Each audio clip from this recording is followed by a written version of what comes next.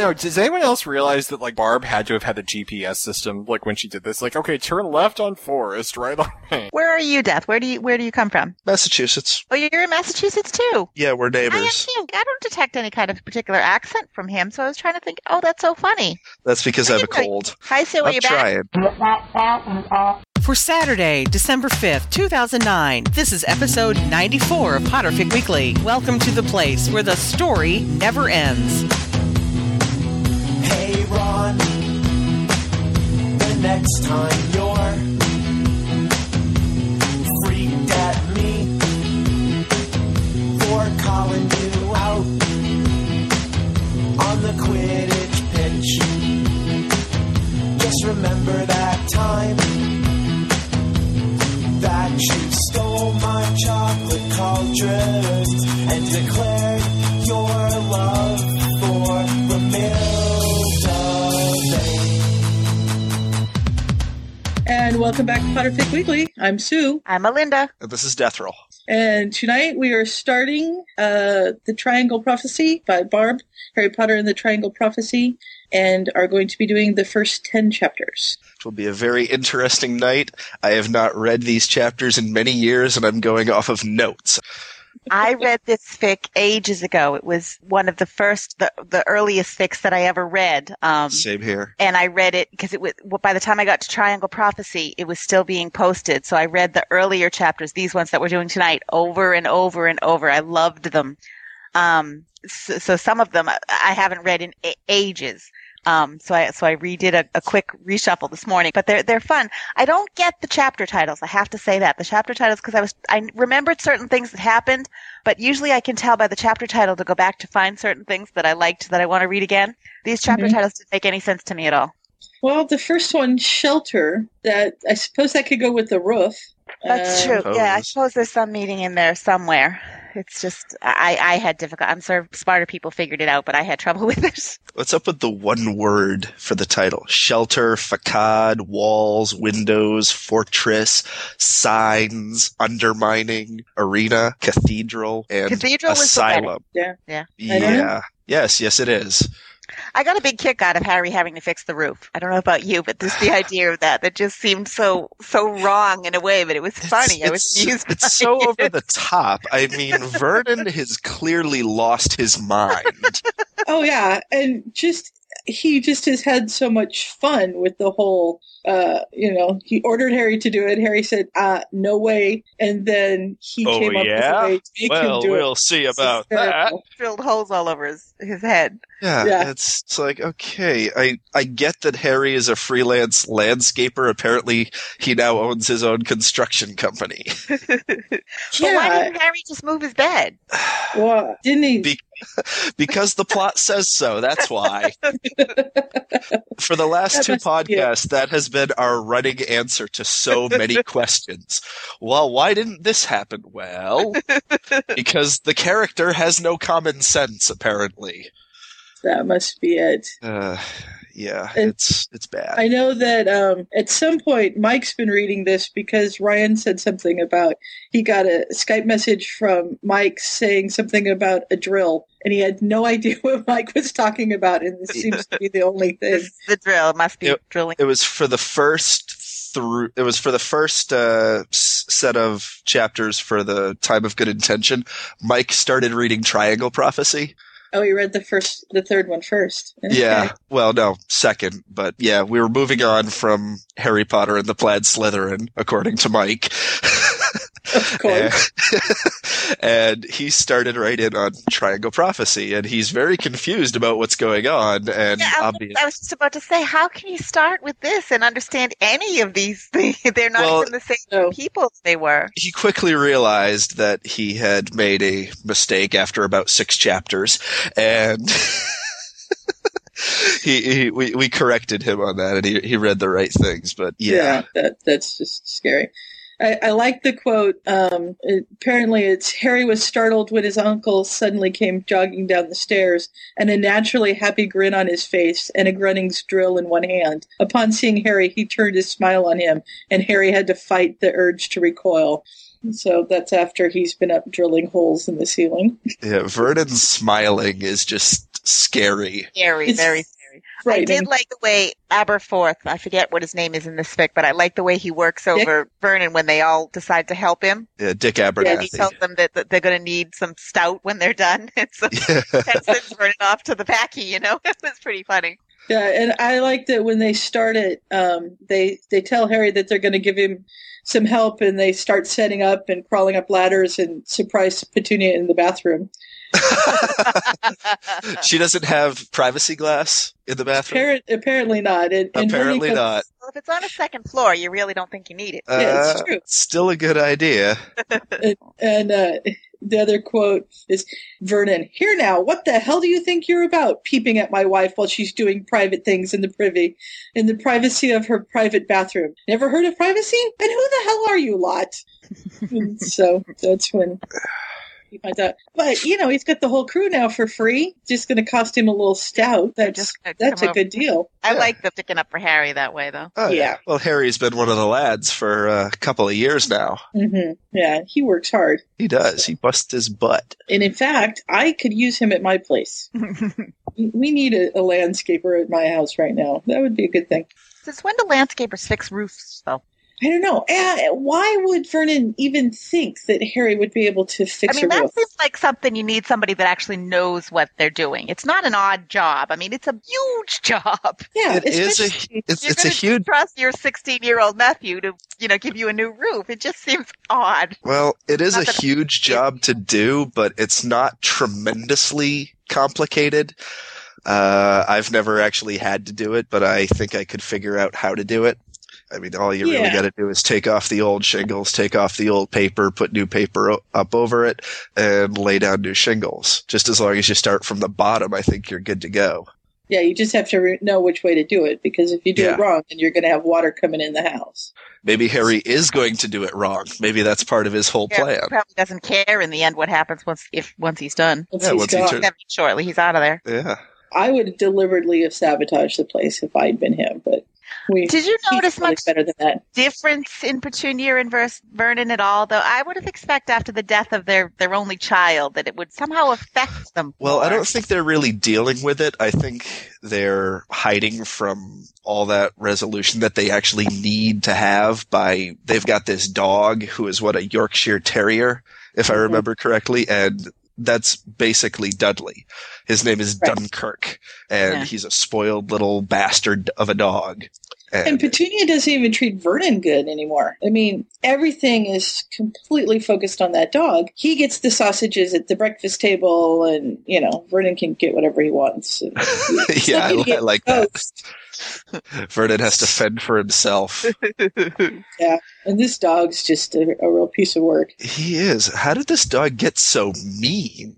I don't know. Well, didn't they say that Harry say that he thought that Petunia spent the day showing the dog pictures of him and then torturing the dog so that he would attack Harry when he saw him? That's Something like probably that. pretty reasonable. Although here's a thought that just came to me. What if they got it from Aunt Marge? Well, I think they she's did. big on her dogs. Yeah. I don't think it's necessarily specified where Dunkirk came from, but I think that would be entirely reasonable. I think it is. I think she did say something about Marge in the same sentence as the dog showed up. So I think it's entirely possible that that's where he came from. Yeah. Could be. And it would make sense. It works with the elements of the plot. So there you go. That works. And then, let's see. Move on to Sod. We go into Draco's birthday. But I like how Petunia likes Draco, because I've always imagined Draco and Dudley have a lot of similar characteristics. So I thought it worked really well that she'd warm up and take a shine to Draco. Yeah, Philosopher's Stone, Chapter 5, Madame Malkin's Robe Shop. Draco reminds Harry very strongly, quote unquote, of Dudley. Yeah. Right. And the dog likes him too. Brat. Yeah. The dog likes it. Well, Well, the dog's a spoiled little brat. it's nice that True. some animal likes Draco because he hates cats. He's terrified of them. You always have to be suspicious of people that don't like cats. I agree. Cats are very good judges of character. Yes, they are. So they have this surprise party. I like the fact that Draco's driving That, Yes, that throws you a little bit. You had to see him acting so muggle. He even talks. There's a lot of things he says that come out as really muggle, and it's always jarring to me, but it's funny. Yeah, my notes say Draco's driving. Stay off the sidewalks. Yeah. Walking in the middle of the road is the safest place to be. You know, and Harry's just livid. How in the world did you do this? And they're like, oh, magic. This is very wrong. You need birth certificates. You need all this stuff.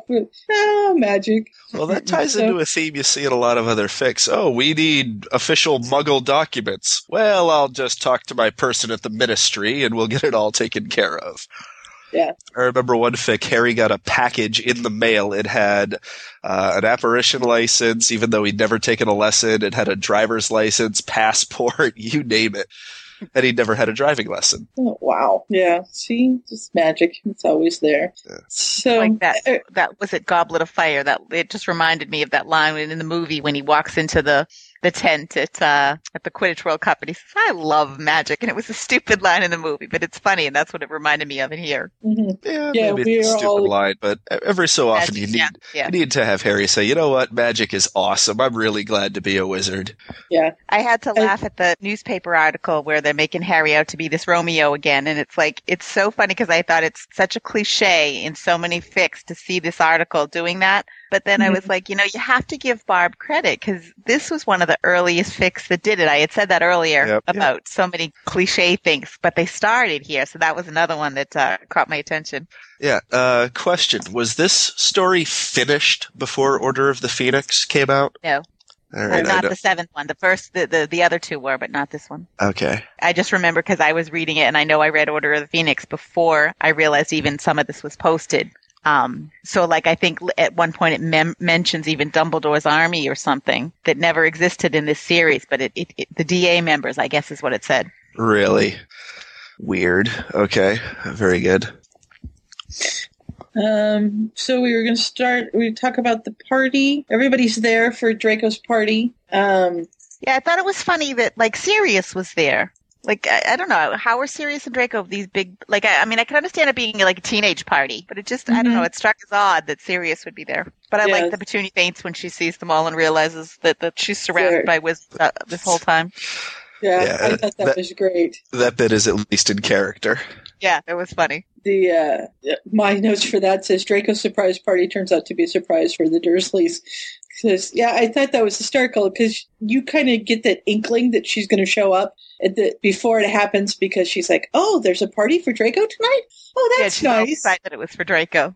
And Harry, has no clue because Harry never has a clue. And so that he's surprised when she rings the doorbell and opens the door and then she comes in and realizes that. I kind of feel bad for Petunia, and I really hate feeling bad for Petunia because I can't stand her. But it's like, she'd lost her own kid, so I think she's desperately trying to connect with Draco here because she, like I said, she sees a similar characteristic in there or something. But I did. I ended up feeling bad for Petunia, and that made me angry because I don't want to feel bad for Petunia.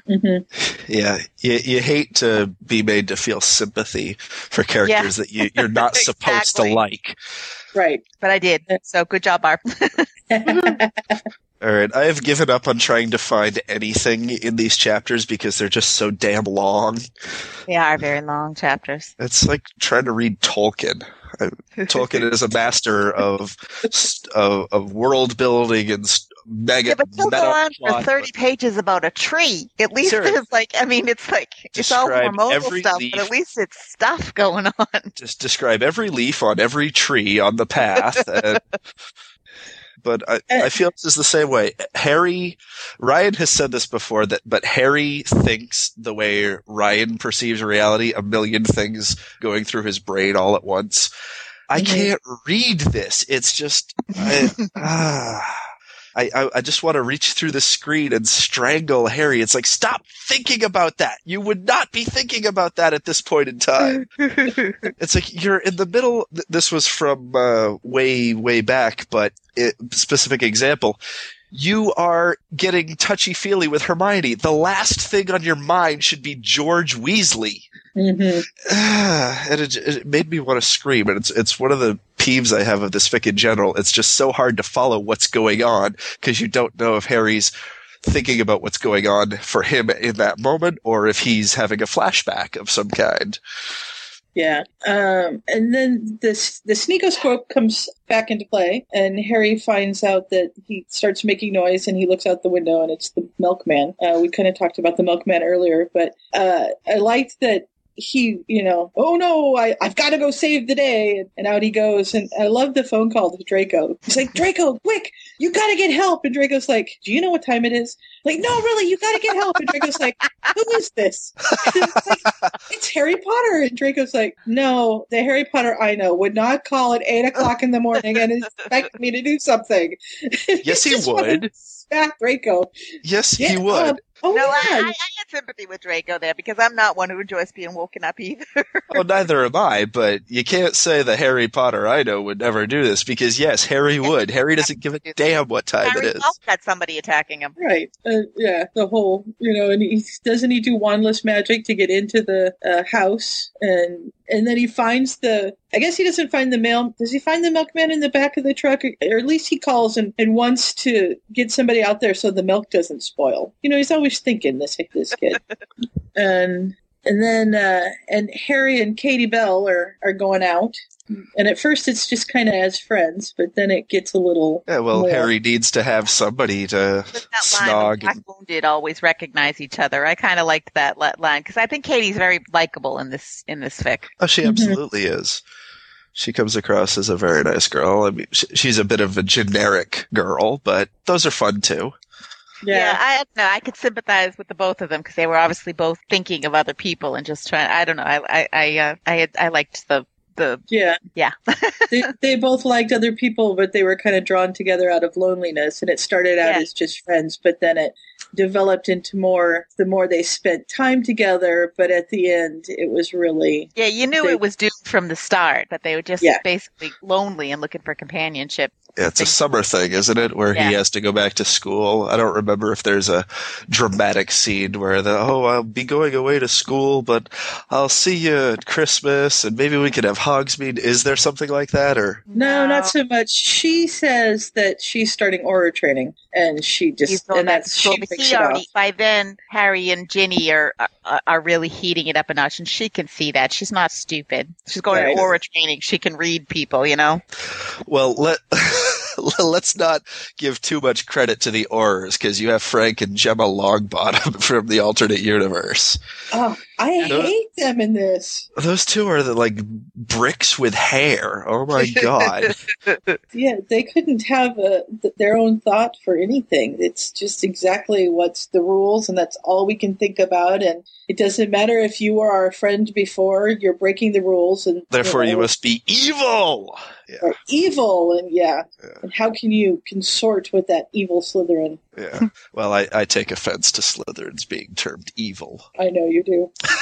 It wasn't me saying it. It was them. Well, yes. Well, it's like I commented way back in the... But the Slytherins in canon are portrayed as mostly evil. Sorry, I know that I know you don't like to hear that, but in canon, that is the way they're portrayed. That's the way they're shown from the perspective of people who don't like them. Yes. We like Slytherins, though. It's okay. We like our Slytherins very much. We're glad to hear that. I'm not going to defend the canon Slytherins because I think they're annoying. Well, I think you can, because you don't see them when they're interacting with each other. You don't see them unless they're purposely trying to piss off Harry. JKR has commented that, like, Pansy and her little group of girls were written portraying people that were mean to JKR, that she didn't like. So she wasn't writing them as people who were all that likable. And I will stipulate that, yes, they are mean. That doesn't make them evil. Okay. But I was going to say, before we got disagree here, the thing on that, I said way back when in the discussion of Psychic Serpent that there's a flashback or a pensive memory or whatever of a Slytherin who is not named helping Sirius Black plant a goblet of blood in front of Snape. I objected to it. I don't think any Slytherin would help a Gryffindor prank a fellow Slytherin like that. Yeah, I could agree with that. And I don't see that Barb has changed how she portrays the Slytherins in that regard. The only ones she's really making an effort to redeem are Snape and Draco. Although at that point, wasn't Snape really disliked by his house? So maybe you could see them going after him, even if it was helping a Gryffindor, just because they really didn't like him. I can see them going after him internally, but I don't think they'd ever get another house involved. That makes sense.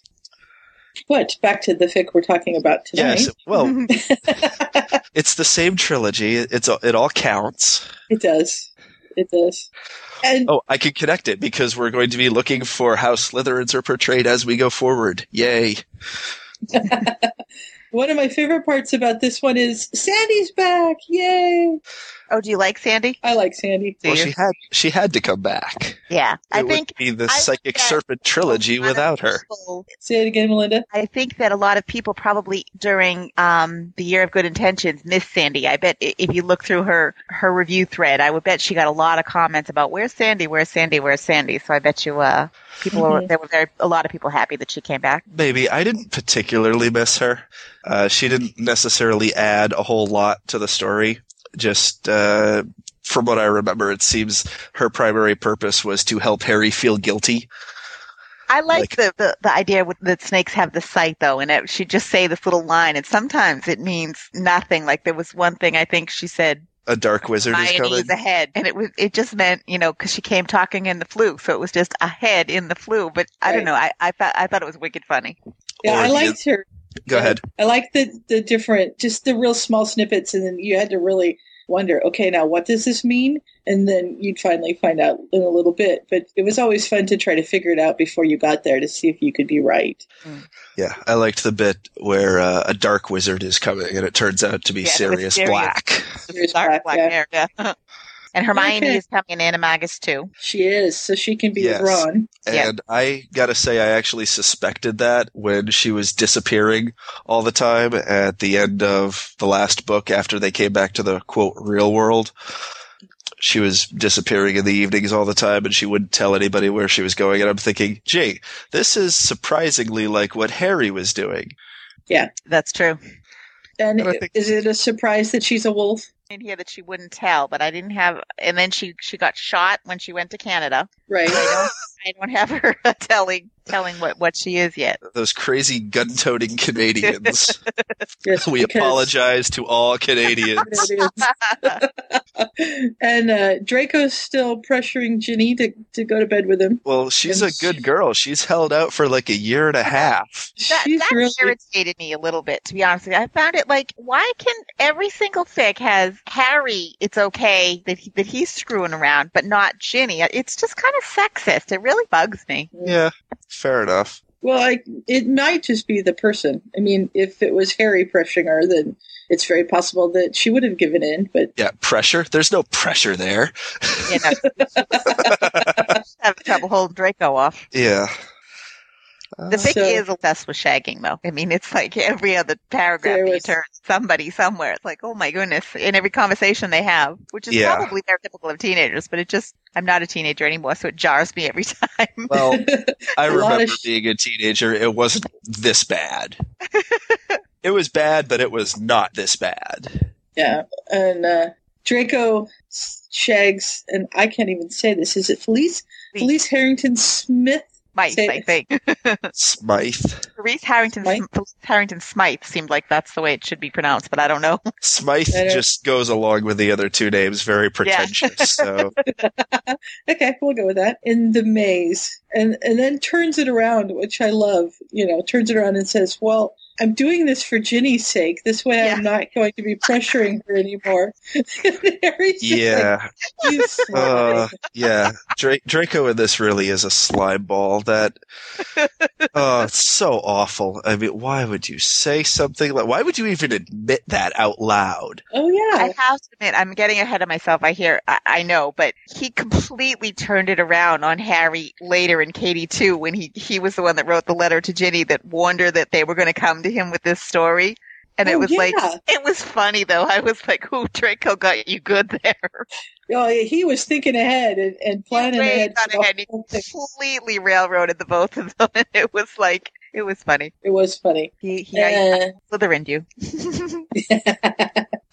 5 points. Okay.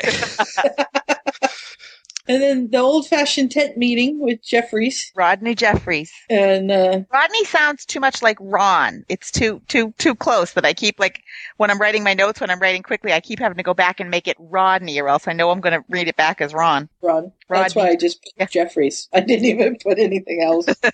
Is this the tent that The tent, Ryan... the revival meeting, the Yeah, but is this what Ryan has in his notes, that he was going to remind Draco about the obedience charm, but he got distracted by a tent? Yes. Well, that was at the very beginning, because that was at the very beginning he was out jogging. Yeah, it was. I was trying to read today between all of my various computer issues today. I did actually try to read something, and all I could think of was, wow, Harry has ADD. He's getting distracted by tents. Yeah, well. Although if you read through Harry's point of view here, he actually does have ADD. So it makes perfect sense. It does make perfect sense. And I love that Draco was out of cancer. That was the other big reveal at the end of this one. Yeah, at the tent meeting. Yep. And she's been sneaking off for a while to these tent meetings, but this is the first time that she's gone forward. And Harry's there with Katie, Pastor Babcock. Is he with Katie? He's with the Pastor Babcock and Dr. Help me out. What's the doctor's name? I didn't write it down. I did. I got nothing. Well, I remember Pastor Babcock because, and I think I shared this story somewhere else, but when I was it's Dr. Forbes. When I was younger, when I was going to church, that was our pastor's name, Pastor Babcock. Really? So It made me laugh every time I read it. I can see where it would. Makes me laugh. And his son just found me on Facebook, so I had to send him a message and say, guess what? I'm reading this fic about Pastor Babcock. Writes back, what's a fic? No, actually, he was great. He sent me a message the day after, and this can all go out too. The day after the movie release, I get this message. I'm dead tired. I get this message. You know about Harry Potter, right? Can you explain it to me? No, read the book. I sent him a book. And I said, and I did tell him, I said, you need to read the books. And he wrote back and said, thanks. And I said, I'm sorry. I know I went on and on and on. But if you need any more information, just give me a shout. He's like, I'm good. Thanks. Awesome. Yeah. I love it when you get the question from a non-fandom person and they're like, do you read Harry Potter? Then you completely blow them away with your answer and they like back away from you. Slowly, and they're like, okay, I don't want to be alone with this person. Just gonna back away. Yes. And in fact, I have a new person. I'm gonna send your fix to them, Melinda, and get them started. Thank you. She didn't know anything about it, and I said, "Ooh, I could set you up." I think I'm gonna start her with yours, and I'm gonna send her Naked Quidditch. I figured between the two of them. You'll scare them with Naked Quidditch. I love Naked Quidditch. It's a good story. Hilarious. We'll get her hooked. It's fun. So where are mine? Are you sending mine? No. Let's get her started first, and then we'll send her yours. Well, just baby steps here, baby steps. Well, you have to send her mine before she reads too much fan fiction where there's evil Slytherins all over the place. Okay. Oh yeah, we had that discussion. Moving on.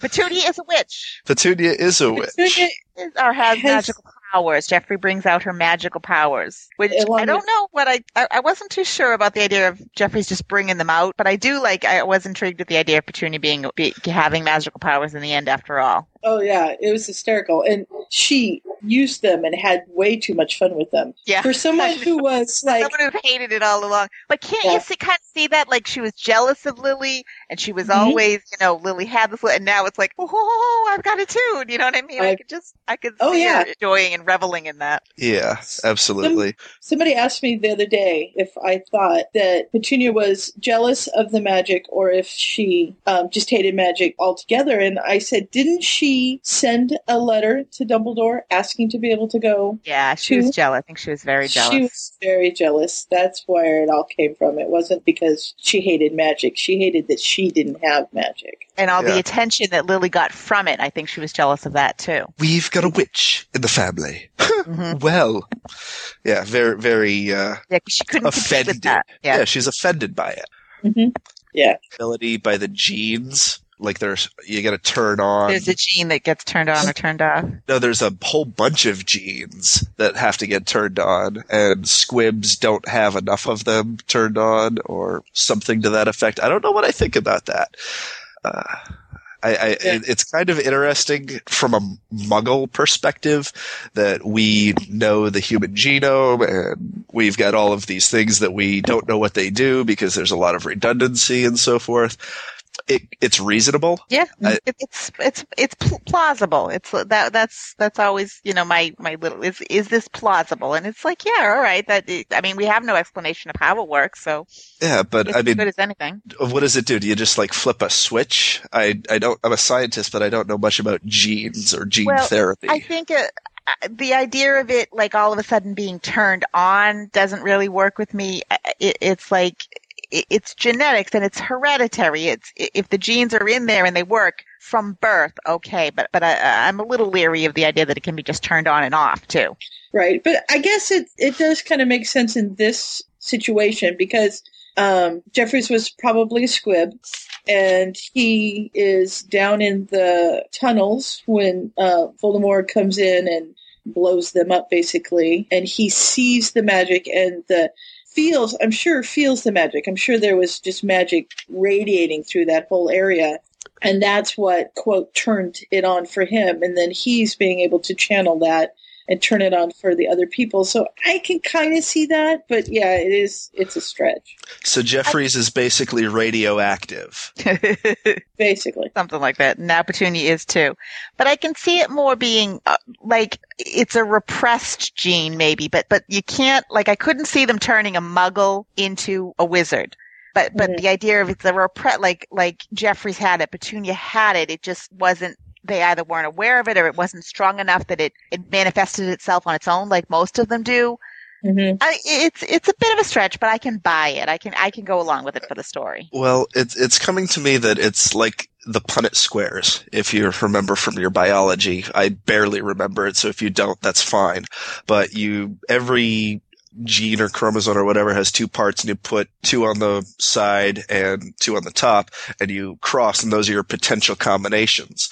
And you get the big X and the big X and the big X and the little X, and you get that twice, and then you get two little X's.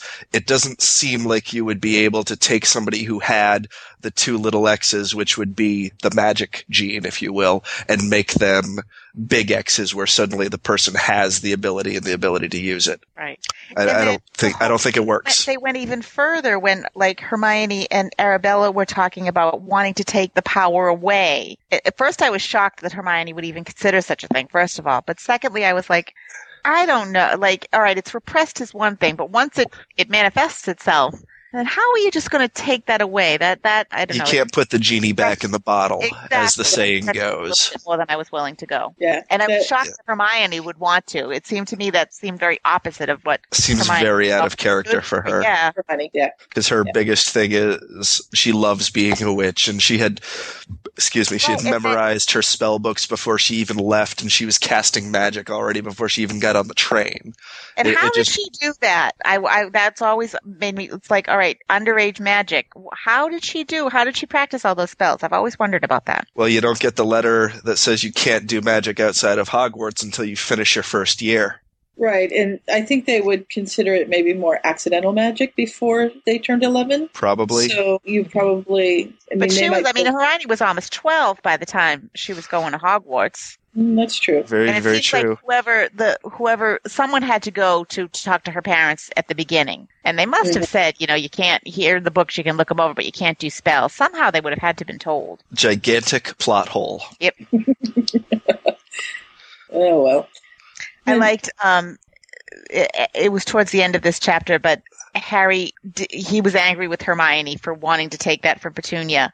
But it was something about it at the end struck me as very sad, that the way he wanted to help her despite everything that's gone on between them. And then there was a line that she's all that I've got left. And he was very defensive of Petunia. And it was something, I don't know, at the end of the chapter, it was very melancholy. It made me very sad. Well, it doesn't ring true because he's never, quote, had her, unquote. Yeah.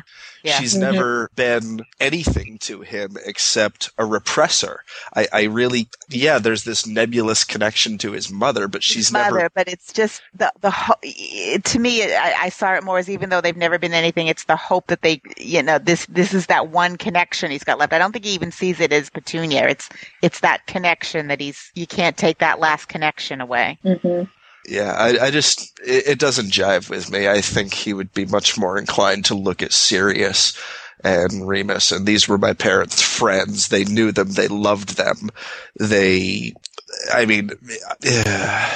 could see Harry, even in this fic, getting away with calling him Uncle Remus, And Uncle Remus is a character cliche, but I can see him getting away with it much more than I could believe it, more than I could believe Aunt Petunia. Right. I don't know. It struck me as I could see it from Harry. I couldn't see it coming from Petunia, but I could see that. Well, no, I don't even know about that, because there's a line in Goblet of Fire where it's the weighing of the wands, and he's thinking about his wand and the connection it has to Voldemort's wand, and he's hoping the Ministry doesn't want to confiscate it just because of that. And in his opinion, he can't help that his wand has this connection to Voldemort's wand, just like he himself can't help being related to the Dursleys. Mm-hmm. I don't think it jives with what we know of how he feels about them. No, but I think the loss of Dudley would have affected that. All right, Dudley's gone now. He lost the cousins. Petunia is all that's left of that relationship to his mother, especially coming out of a time of good intentions where he actually got to know his mother. I don't know. I think that connection would be more important to him. Maybe. I just haven't seen enough in the story to buy that he cares at all about Petunia. I'm fine if you want to build it that way, but I haven't seen it. On their way to find one of the missing Weasley sisters. Mm-hmm. Which, and back in the day, that was a huge theory among a ton of internet groups, and a lot of things that you would talk about was the big, because we didn't know the exact ages of all the characters. JKR hadn't come out and said there were 2 years between all of them. Mm-hmm. So speculation was that there was a much bigger gap between Charlie and Percy. Yeah. And so the missing, I don't know where I don't even know. It might have been even this fic where the missing Weasley children were from. I'm pretty sure it is. But it was widely thought that it was a much bigger age gap missing there. That it was because of the war that maybe there was a big, I don't know why the big gap worked in, but it was a long time ago. Yeah. I remember everyone speculating about stuff, and that was one of the things. There was believed to be this big gap here. I don't know how I feel about that, actually, because the story is not Harry Potter and the Missing Weasley sisters. Right. I feel like there's too much attention devoted to the plot line. It's good. Sorry, go ahead. It's good for what it is. I just don't necessarily feel it belongs in this story, if you know what I mean. There's a lot of OCs in this story, and I like a lot of them. A lot of them I got really invested in, but I think it was towards the end of the chapters that we were reading. I think it was one of Draco's cousins that was a doctor of Harry's, and we went through this whole big flashback that Harry was remembering from his other life, and I was just like, enough. I was like, I don't care about this person. It just, I mean, the scope of her world is huge. She must have had to have like chalkboards up to put people around to remember where everybody was and all these names and where they belonged and everything. Excel spreadsheets. With me, I was like, enough of the OCs. I don't really. Some of them really intrigue me, but when push comes to shove, I want to know about the actual characters. I don't care about all these other people. Mm-hmm. Yeah, I will definitely agree with that. When I was taking notes last night. Sorry, go ahead. When I was taking notes last night and got to that part, I was just like, skim. I didn't even write notes on it. It was late and I was tired. Yeah, enough. I was like, I'm done with the OCs. Yeah. And I like Ginny being the only girl. I did. I mean, I like Maggie in this story. I liked her very much. I warmed up to her very much. But I think overall, I like the idea of Ginny being the only girl. The only girl. Yeah. That's what made her special. Yeah. One of the things that made her special. And Well- the whole Weasley clan being known for only having boys and stuff like that. I like that whole idea. Ginny's destiny was to be born and marry Harry Potter. That was it. Yeah, that's her whole reason for being, apparently, Well, you had to get those two families together somehow. somehow. Well, I as far as from a writing perspective, though, I really like that Ron and Ginny were not meant to be. All the others were very carefully planned, but those two just sort of came along after the fact. Yeah. Which happens in real life. It does. That's why it rang very true for me. Why I really appreciated it from a writing perspective, as much as I think the missing Weasley sisters takes up too much time in this fic. At least it's well done in that regard. And I liked the scene at the beginning when they get Maggie and they start telling her everything. I did enjoy them going over kind of the whole history in a brief little summary plot. It's like just the whole history of wizards and this magic and the whole thing. I enjoyed that scene. It just, I don't know, it made me smile. Mm-hmm. Well, And I like she's a seer too. Yeah, well, Yeah. the thing is, here we're getting a repeat of a scene we've already had from the alternate universe. Right. Mhm. So maybe this could have been handled differently. It could have been handled more succinctly, most definitely. Don't make the mistakes that you did the first time around. And according to Ryan's notes here, there is a significant glance from Sirius to Bill and Maggie. Oh, that Uh-oh. was later. Yeah. 'Cause that Yeah, comes We won't just what we remember need. that. Memory charms for everybody. later. Well, I like the whole idea that they're going to go and see her. That they're going to go out for Harry's birthday is the plan, but they're going to make this little pit stop on the way to go and meet her.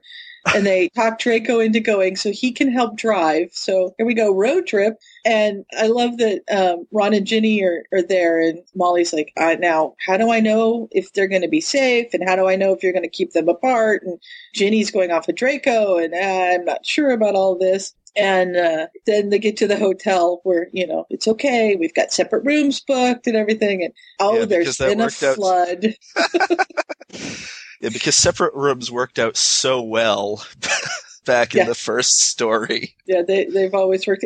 Doesn't Harry make a habit of getting caught in hotel Yeah, rooms and stories? The first time was funny, but I was annoyed with it this time. I was like, all right, this is, again, here we go. I didn't love it the second time. Yeah, so And they're done that. And Like- so they get there, and she has to. They tell her. They send Draco in. Is that correct? They send Draco in to tell her. Well, Ginny waits out in the car with Harry, and then they all kind of go in together, and he has to perform the spell to make her remember. And I thought that was really interesting. That Tempest Fugit, I think they've. the Tempest Fugit spell. Yeah. Yeah.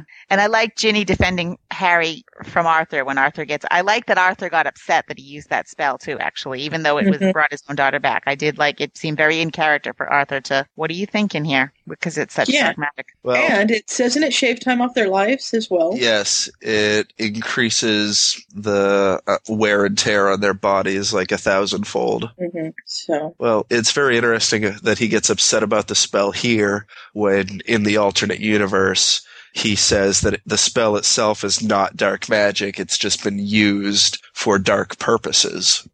Mm-hmm. Yeah, then- like most of the alternate universe, though, I couldn't. But those weren't the real people. But anything OC that went on in that one didn't bug me so much because they weren't the real people. I disagree. Because we got into a lovely discussion several times about string theory. And you have to, if you're writing an AU, you have to start somewhere with a recognizable character. And then you detail changes that you put a character through to bring them to a different don't do point. this again. This is not Hello? an alternate reality where Harry, Draco, and all the rest somehow are living in Chicago. And yes, I've seen that. But these are an alternate universe. These characters come from somewhere. And my favorite part of just about any sci-fi show is where they have the alternate reality picture that you get to see these are how these characters could have turned out given different circumstances. I don't think anything we saw in the alternate universe necessarily changes anything fundamental about the characters. Well, I disagree with that simply because I think everything about them changed just from the fact that they're living under Voldemort's reign. So their whole lives are different. They're the same characters who are continuing to live with the circumstances that they were familiar with, whereas opposed to the canon, something miraculous happened and all of a sudden they're free. Those both versions of the character came from the same place. But their life experiences were different. True. Very true. But it doesn't change their past necessarily and where they come from. And the past is a big part of how you interpret the present. But for someone like Arthur Weasley, who had a lot of life. Before, but for the past 16 years is lived under Voldemort. He's had to have seen a lot of dark magic just living under Voldemort. I mean, that entire world is different than the world, I'm going to say the real Arthur. I know he's not real, but the real Arthur, lived in. That's fine. We will stipulate we will stipulate right at this point in time that the Harry Potter characters are not real. We all understand this. What do you mean they're not real? That we know of. Okay, now that we've stopped. Yeah, I forgot what I was saying now. Yes. All right, tells Maggie. So Arthur and Molly apparate in and meet their daughter. I love that they apparate in and each get stuck in potted palms. And I missed something. Why did Molly have to go back? What happened? Something like Molly left and came back, and I missed something with that whole scene. She had to go compose herself. I don't know.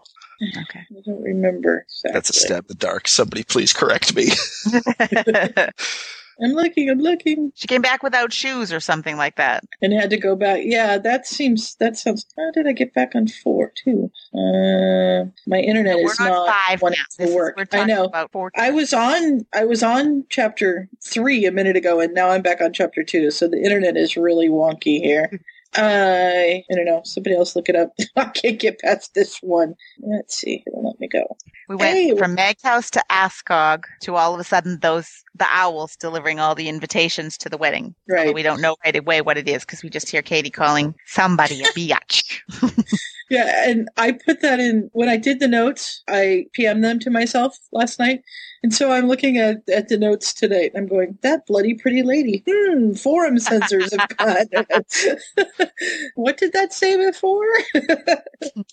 My favorite part is when you're writing notes and later you look at them and you have no idea what they refer to. Oh, yeah. Sometimes I'll get so impassioned as I'm writing that my writing gets so hard to read that I'm like some of it I'm looking back now and I'm like, I can't understand what I said. I can't read my own writing. Mm-hmm. It's a sad thing. That's how my handwritten notes are, which start in the next chapter. Yeah, mine are all handwritten here. That word is seer, I think, but I don't know. Couldn't guarantee it. I can't read my notes either, so. Your non-existent one? We're good. Yeah, my non-existent notes, yes. Right. Didn't Ryan have a point about Arthur and them? They apparate in, but then they drive. Yeah, what's up with that? So there's a little bit of a plot hole right there. Yeah, she had a problem with Maggie that she just bought it all too quickly. Well, she bought it pretty quickly in the alternate universe too. And you got to consider her life really has seer too. That maybe she accepts it simply because not that she necessarily saw something coming. Although you'd think this is a pretty big thing in her life. Why didn't she see them coming? But because she doesn't know when her birthday is. Right. She doesn't have her birthday, the right birthday, so she can't get anything. She gets blindsided by everything because she can't see it coming for herself. But maybe everything in her life has been so completely off that these people just dropping in and dropping this all on her might finally make everything just click into place for her. Well, that's what happened with her in the AU with Harry. She's just like, wow, it all makes sense. Mm-hmm. Yeah. That's all I have. I want to move on to the getting close to the wedding because that's when I really got into this fic. I like these next few chapters. Refresh my memory. Who's getting married? Alicia Spinnet to Roger Davies. which back in Psychic Serpent, they detested each other. So Right. this wedding all of a sudden came out of the blue. They got the owls, and it was, I know it's last moment, but it's out of the blue. So not only did she ask she wanted all her old Quidditch team to be part of the ceremony, not only all the girls, but all the guys too, because for some reason, none of Roger and Davy's friends agreed to do it. Well, Roger Right. doesn't have any friends. That was kind of what it came Roger up as, yeah. himself better than anybody else. But the wedding lineup, I thought it was a hoot when they got the invitations that listed, like, everybody was with, like, even, like, in this fic, George and Angelina are a couple, Mhm. but she put Fred and Angelina as Together. attendants together.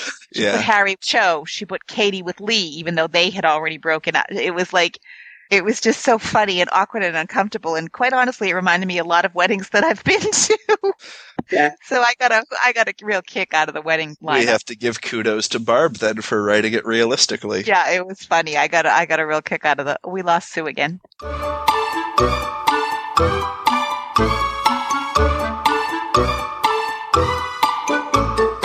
Welcome back, Sue. Hi, Thank you, Sue. I'm sorry. Hi. Ryan's got a line here that I have to read, though. It says, Katie, the new Gemma Longbottom. Oh, Oh, poor Katie. What? Do we know what Mrs. Longbottom's real name was? Did we ever find out, though? Alice. It's definitely not Alice. There you go. Thank you. It's like, and I just really wonder why Barb didn't go back and do a search replace, because it's not like it changes any fundamental aspect of the story. Yeah. Mm. No. but it was written back before we knew, so you can't, I don't know. It's not that hard. She is one of the people she was one of the people who runs Fiction Alley, so. Does So she we really? kinda- I didn't know that. Heidi. I know Heidi, but I didn't know that Barb was. She was one of the people involved with it. Heidi actually does run it. She's the site admin. But Heidi, Shop Sue Barb, again. and Lori and Cassie Clare, actually, were all friends. Yeah, I knew Lori, and I didn't know, but see, Barb doesn't seem to fit in that group because they were staunch Harmonians, the rest of them. I don't pretend to know. I just. Yeah, there was I- a lot of bad blood between. Well, it's a long time ago now. Yeah, let's not bring up Cassandra Clare Wank. Yeah. There's plenty of it. Interesting footnote to that, though. I actually used to beta read for Cassie. Did you? Yeah. I saw her book at BJ's actually, Oh, God. but I like, you know what? Just for the principle of the thing, I can't go there. Yeah, no, But I won't go there. I have to say, Cassie Clare is actually one of the people who turned me into a Harry Ginny shipper because she wrote a little outtake to Laurie's the Paradigm of Uncertainty trilogy, Uh-huh. and it was just a little outtake, but I liked her outtake better than I liked the trilogy there. Oh, good grief. But what I liked about it was the Harry Ginny like she put them together, and it was before I was a shipper of any kind, and so I was just reading it, and I was like, oh, I kind of like this though, and it was just, I don't know, I thought it was cute, so it was. Well, so part of I the problem got with skipped doing that random. is that when we're writing in that era, there was no character to Ginny. No. So whatever the author made up, that's what Ginny was. No, it wasn't even. It was just the idea of putting it together, and then Mrs. Weasley was beyond excited when they were coming to dinner, and it was just that element of it, of how excited Mrs. Weasley would be, and Harry being brought into the something about that warmed up to me that I liked that idea. Yeah. Well, just to finish my footnote, I was Cassie's beta reader for some of her third story. And then there was a big long pause, and then she apparently cut all ties with me. I never heard from her again. Oh, really? She Yep. didn't say anything or anything? Well, not that's to me. fair. Yeah, I was, if you followed along as she was posting Draco Veritas, I was the straight boy beta. Straight boy. Yeah, I was. I got involved specifically because I sent her a scathing review, in which I pointed out the many instances of straight boys don't act like this. So that became my designation, the straight boy beta. Straight boy beta. Well, that's good. So, but let's quick talk about the fic before I get Sorry. Well, Please. this was related. We were just getting on to the Fiction Alley admins, and we got around to some others. So sorry. Okay, we're back. No, We're I back. understand. We're going on to the wedding. This stupid thing keeps flashing. So before we go to the wedding, because we've Yeah. jumped over chapter 6, just a couple of really quick notes that I had. Maggie and Snape, match made in heaven. Oh, sorry. I didn't mean to. Chapter 6 was what I was working on. Was the wedding invitation more the lineup More- of Okay. Yes. everybody put together. I thought was funny. It's a very realistic thing that people who don't belong together are paired up at a wedding.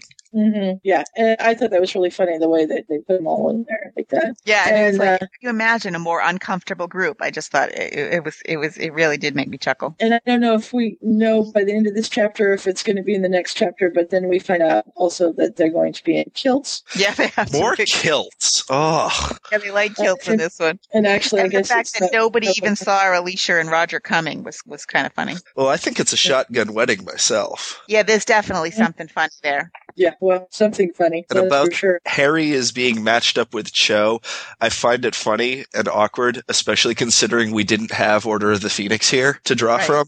Right. And you Mhm. just pull in what you know about that, and it's, oh my god, this is so much worse. Oh, yeah. But then, because Harry and Cho did date at the beginning of Psychic Serpent, though. Remember, that was the whole plot, was Harry wanted to get Cho with Victor. Yeah, it was Right. an abysmal sort of thing where she's Yeah. just very quiet. Oh, I'm with Harry Potter. I'll let him talk. hmm Silence, crickets going off in the background. Because Harry is just a very talkative person, don't you know? Yeah. Oh, yeah. So, like, Well, he is in this one. Only to himself, though. And Hermione plays the cello. She does. That That's just great. cracks me up. It's just funny. It's So, very yeah. muggle, and you know she had muggle interests, but they're never touched upon in any of the canon. I mean, half Yeah. the time I forget that Hermione is muggle-born. Mhm. Yeah, well, quite honestly, I think that's, there really could be more Muggle in Hermione's life that we would see. Her parents basically brush her aside for everything. Yep, and she So, brushes them aside. Yeah. She doesn't As care well. much about them at all. I mean, she It's very interesting that there's not a lot going on there because, how many people I can see him sending her off to school, but then she never comes back for She doesn't holidays. back She never comes back for anything. And then she goes to other people's places for most of the holidays, which obviously it works from a story perspective. And I can even see, we're just saying in this fic, there are so many OCs that, some of them are kind of interesting, but they really don't matter and you get frustrated with them. So I can kind of see the point of they really didn't have a role or a story in this, in the whole canon works. So I can see it's just easier to just keep them on the sidelines too. yeah. Right. True, but I did like the one touch of muggleness back in the first story of this trilogy where Hermione sends Harry a letter written on blue-lined paper with a ballpoint pen. Yeah. Small things like that go a long way to contributing to the believableness of a story, and something like that really hits home that Hermione is muggle-born. Yeah. She's perfectly conversant with a telephone. She And a probably knows how to ballpoint pen drive it. probably is a lot easier to use. I bet it is. Oh, yeah. Probably knows how to drive a car. And use a computer. Isn't that how Yeah. she found Yep. Maggie in the first place? Yep, in So, the all alternate of those universe. things. Oh, no, sorry. Misspoke. And what were you going to say about Maggie and Snape, Sue? That they're kind of together. You see them in this chapter. They come in there and they hang out. There's a little bit, Sue, you're fading. Yeah, I can only hear every other Okay. word you're saying. I'm not even hearing every other word. I'm hearing every other syllable. Oh, tell me it's better, or it's going to come me. I'm not sure which. Can you hear me? Sort of. Can you hear me? Yeah. Can you hear me now? This is how it is when we podcast with Scott. He gets consonants. That's what it usually sound like. You guys talk, and I'll be quiet. Maybe it'll come back. Okay. I thought Maggie was married. Or was that just the alternate universe? I don't remember her ever being married in this one. And I like I said, I read the alternate universe story once, and I haven't been back, so I can't. It's one of my favorite stories. I read it once. Like, I got through it, but I didn't. I will go back and reread just The Time of Good Intentions. I really See, will. I would go back and reread just this story, but I would reread just the beginning of it. I'm not telling anything about the end, but I wasn't a big fan of it. So I'm just the beginning of this fic I really liked. Excellent. Okay, so Sue says via the instant message that she is not married in this. Okay. And that makes sense because I think she was just married. Like they were acting like newlyweds. She was married to Bernard Parrish. Although this actually brings up a point. How did Hermione look up Maggie on the computer if her name isn't Parrish? But how would Hermione have known that her name was Parrish anyway? Because Harry told her, didn't he? Can you hear me? I can hear you. Yes. Hey, cool. Because she had it in her website. It was because she was a seer, she was a fortune teller. Fortune teller's not quite the right word, but a psychic. And people were coming to her. She kept her own name. That's how she. We just lost Sue again. And she was Maggie. Was it Maggie Doherty in this one, or am I? I don't have the fic open here in front of me, but I just have my notes and I didn't write down what her last name was. Yeah, I don't remember. But what do you do? Do you go to, let's see, what was the big search engine at the time? I believe it was Google. They talk about Google several times, but I'm not sure that Really? Google was around back then. No, actually. Google was not around in this timeline. It was Although, wait a minute, because this Spider? was written. It had to be because this was written before. This was. I don't remember exactly when this was written. let's see, or Order of the Phoenix came out. Right around Order of the Phoenix. I believe there was a big pause. Yeah, it's somewhere in the middle of this that Order of the Phoenix came out, but I don't remember exactly when Google came out. Yeah, but anyway, what do you do? Do you Google Maggie Seer and see what No, pops because up? they didn't know she was a seer, so they had. Well, Harry knew. But maybe Harry knew what her maiden name and her married name was. So we started with the maiden, maybe. But they came up with a website that she had in this one. That was she a seer in the alternate universe? Yes, she was. She was too. She had been consulted by the Queen, or sorry, the Princess Di. Yes. Sue, you're still really staticky. Let me see if I can find a decent phone.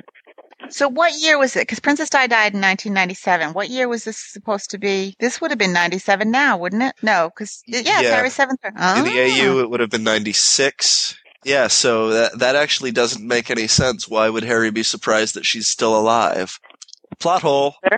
Well, obviously she didn't know that Princess Di was going to die when it happened. Well, I think she did know that it had happened because the story was written was in after. our world after she was dead, but in the story itself, it's 1996. So Princess Di wasn't dead. I think that's a case of author knowledge bleeding over to the story.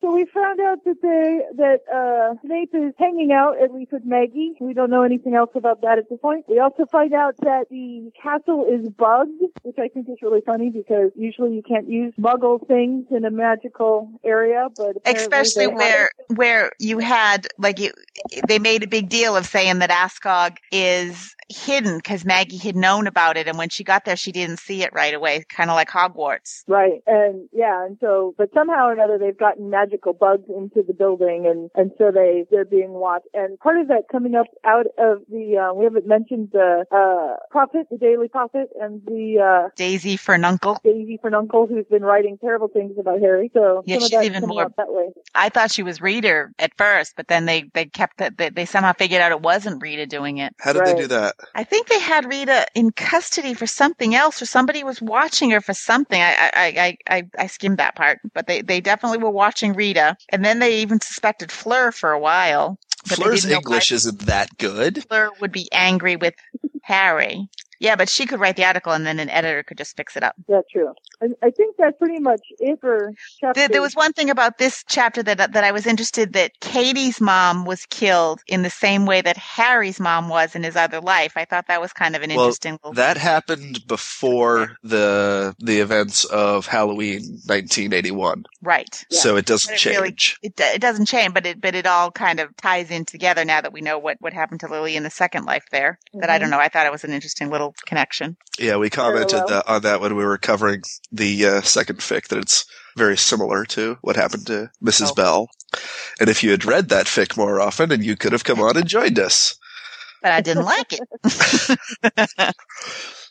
That's not true. There were parts of it that I did like very much, but I just couldn't help that I wanted it to get back to. But the whole fic is Harry Ginny. Well, I don't know why you don't like it. The whole fic is Harry It's Ginny. Harry and Ginny. Not that Harry and Define Ginny real. are real, but they're just it was Define real. canon. Define real. Give 3 examples. Okay.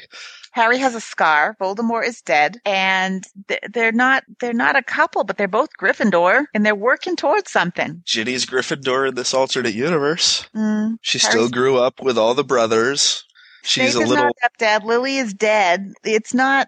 Voldemort is still alive, never has been gone. Harry doesn't have the scar. He's got a Scottish accent. It just, nothing is right. It wasn't right. There's a lot of things not right with Harry, but Ginny is still essentially the same person. Well, actually, I don't know. We argued about that a lot.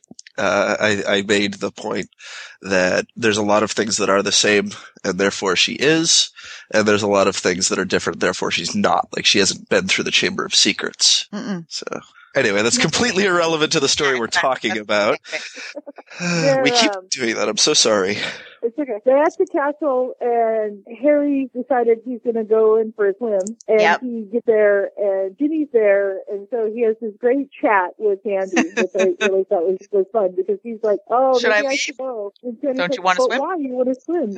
Yeah. And so finally, Ginny realizes he's there, and he's Well, he she's mad has at to him. realize he's there because he just jumps in and splashes her, which is such a typical boy thing to do that I thought was really funny. Yes. Yeah, but he doesn't know how to swim, so he then flounders a bit, and she decides to teach him how to swim. Why doesn't Harry know how to swim? Harry never Well, knows how to that's swim. no, because there's a line in Goblet of Fire, I believe, where he was worried about going in the pool, where he even comments that he could do a few strokes, but they'd never given him swimming lessons. So that's fair enough that he can say he doesn't know how to swim. Yeah, Dudley got lessons, but he never did. Didn't he pick it up in the AU, though? The Dursleys didn't care if he drowned, is basically what his reasoning was. Fair enough. Yeah, I think that they thought that he would prefer that, or he thought that they would prefer that he drown. All right, and I'm going to bring up the AU again. He knew how to swim because he goes to the ocean with Draco and Jamie and Lily and Snape. He knows how to swim in that life, and it seems to me like swimming is riding a bicycle. You don't forget how to do it. That's true. all right. I'm going to give you credit on that one. But see, I forgot about that because it was the alternate universe. It didn't really happen. I'm just teasing you. Right? I know, right? Over and over it comes back to this, but I disagree. It does happen, and we should probably edit this because I don't think it's relevant to these chapters, but if you've read this, you know that he puts certain things in a certain other thing. Those are real. They exist. So I don't think you can make the argument that swimming ability wouldn't carry over. But if he's getting his swimming We lost lessons, me with certain things. as I take over, Yeah, I'll put it in a message so it's not recorded, but and I am not getting messages, guys, just so you know. All of a sudden, his scar bursts with pain. He blacks out. I was happy to see the return of the scar pain. Actually, I was like, all right, this is familiar territory now. We're back here. That's where it goes. And Ginny literally has to give him mouth-to-mouth resuscitation to bring him back out of this. that's why he doesn't know how to swim. Because the plot says so. Got it. There you go. And, she's got to get caught by Draco, because then Draco thinks something's going on. And She was saving my life. I was drowning. I needed her to save me. Yeah.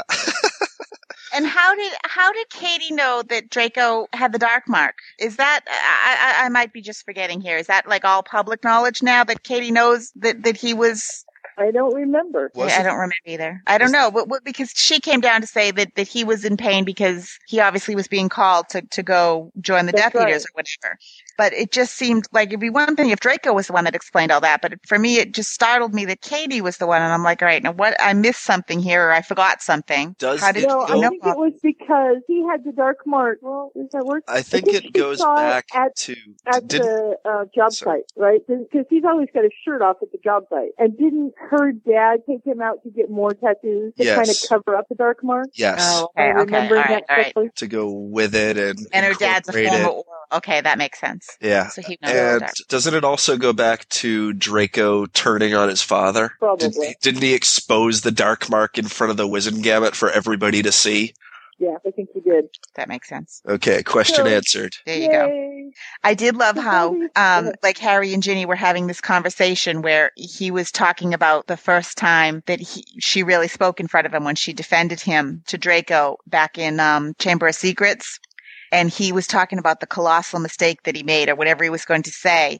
And then Draco burst in and said, "Got yourself a girlfriend, Potter," or something. But it was the same line from Chamber of Secrets, only in a different context now. I got a chuckle out of that. Yes. Very, very good stuff. Yeah, it was. So Voldemort has attacked Diagon Alley and basically just destroyed the place. Yeah, he's at war. What's the line that they're at war now? Which I don't know what it's been since then, but they're at war now. Yeah. It wasn't really a war when he blew up the tube station, you know? Well, that was just a warning. Yeah, that's it. It was just muggles. We don't worry about them. And then after that, we move to Fred and George's house, the Hog's End, I think they call it. Yep. And it's kind of convenient that it's the same house Harry grew up in, but I still kind of liked it. I liked the way that worked, and I liked Harry's reactions when Ginny brought him to what he considered to be Jamie's room. Yeah, that's one of the things I do remember. I really liked that he's in the place where he grew up, basically, and he's got all these memories washing over him, and the mention of Jamie is really, really good here. Yeah, I like the whole. I like the whole thing, and then I could just see the convenience of him walking into Ginny's room at night, where that chapter ends. Yeah. Is that you can do that. You're half asleep and you just kind of stumble back and do what you've done all your life or whatever. Right. I thought that was. And then what the hell are you doing in my room? Is like, oh yeah, it's not my room anymore, is it? Yeah, Oops. It's my room. What do you mean? Oh, yeah. And that was very believable that would happen. And then we get to one of my favorite lines in this whole story, when Ginny says, "I don't see him when I hold my amulet, Harry." Oh, I loved that line. Yeah. The amulets are a very interesting plot device. It was weird how she lied previously and said she didn't really think of Harry when she was holding it, but she really did. Yeah. And we got a glimpse of that when Katie was telling Ginny about Draco in the maze, because when she held it, she saw Harry in the bathroom, and that's how she knew where he was. Yeah, and I don't think that I caught that the first. I mean, this time I did because I knew what was going to happen. But the first time I read that, I don't think I even caught that, though. Mm-hmm. Yeah, I did, but I don't know if I did it on the reread or the first time. I can't remember, but I remember thinking that. Oh, that's how she knew. I'm not sure I caught it when I read it the first time, but I thought about it later. Oh, that's how she knew he was in the bathroom. She was holding the amulet. Yeah, she was holding the amulet. I like this whole scene between Harry and Ginny. I like when he starts telling her about his other life and the whole way it unfolded. I enjoyed that scene. And they go back to my other favorite line was the James and Lily line about if Snape had died. If he had died, it would have made you sad. Yeah, I was like, oh, I love that. That line actually has stayed with me through years and hundreds of fics. Yeah, it was good. It was really good. And so I liked how it was kind of carried forth here. Exactly. It doesn't quite work the same way, but no, but I liked it anyway, and I liked the whole scene between them. Well, the thing is, but I find it amusing how Voldemort's whole web is completely dependent on teenage hormones. It's just it kind of cracks me up. Yeah. Sorry, Death. I interrupted you. What were you going to say? One of the things I like about that line is Harry says it at one point, and it's in front of Snape, and Snape is just looking at him with this completely unreadable expression on his face. Yeah. But the thing was, I mean, that was a funny scene. It was really funny. But how did Snape know that James said that about him to Lily, though? Because he didn't overhear that in the original scene. I mean, it worked great for humor's sake, but it didn't really, because he didn't, that's not how it happened. Plot hole. Look at it though. Well, to be fair, there is a lot going on in this story to keep track of, but yes. And at the same time, singing a lullaby. I've got this little note here in my thing. It says, "I'll sing you a lullaby" in quotation mark, and then I just wrote, "Please." Yeah, well, Harry is like multilingual here. He speaks Yiddish, he speaks Gaelic, he speaks, so. I did love, I mean, Ron was truly Ron in this scene, waking up, hanging him up by his ankle.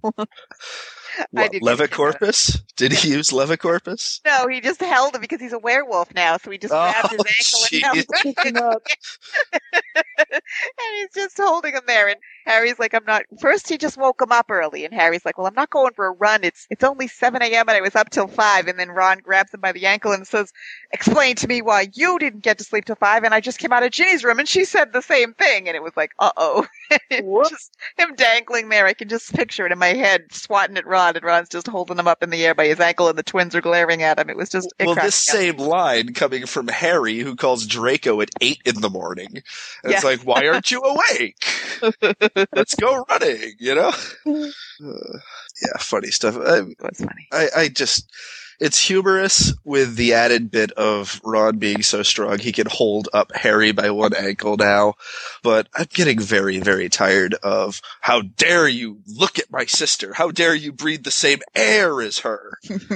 It's too much. I'm Well, tired. then Harry does kind of call him. It's like, I thought, Ginny actually calls them on it. Like, I thought you would have been happy since you don't like me with Draco. Yeah, what's up with that? No, and he's like, I just want the truth. And she's like, no, you don't. She says, you don't want the truth because it's boring and mundane. And she just, I like Ginny very much laid into them in this chapter, so I did enjoy it. And then next they head to the Quidditch match. But I got a kick out of this because Harry got in trouble for being Harry because they didn't believe he was Harry. It just cracked me up. He's like, he's always in trouble for something, and this time he's in trouble for impersonating himself when they don't believe he's himself. All he has to do is lift up his bags.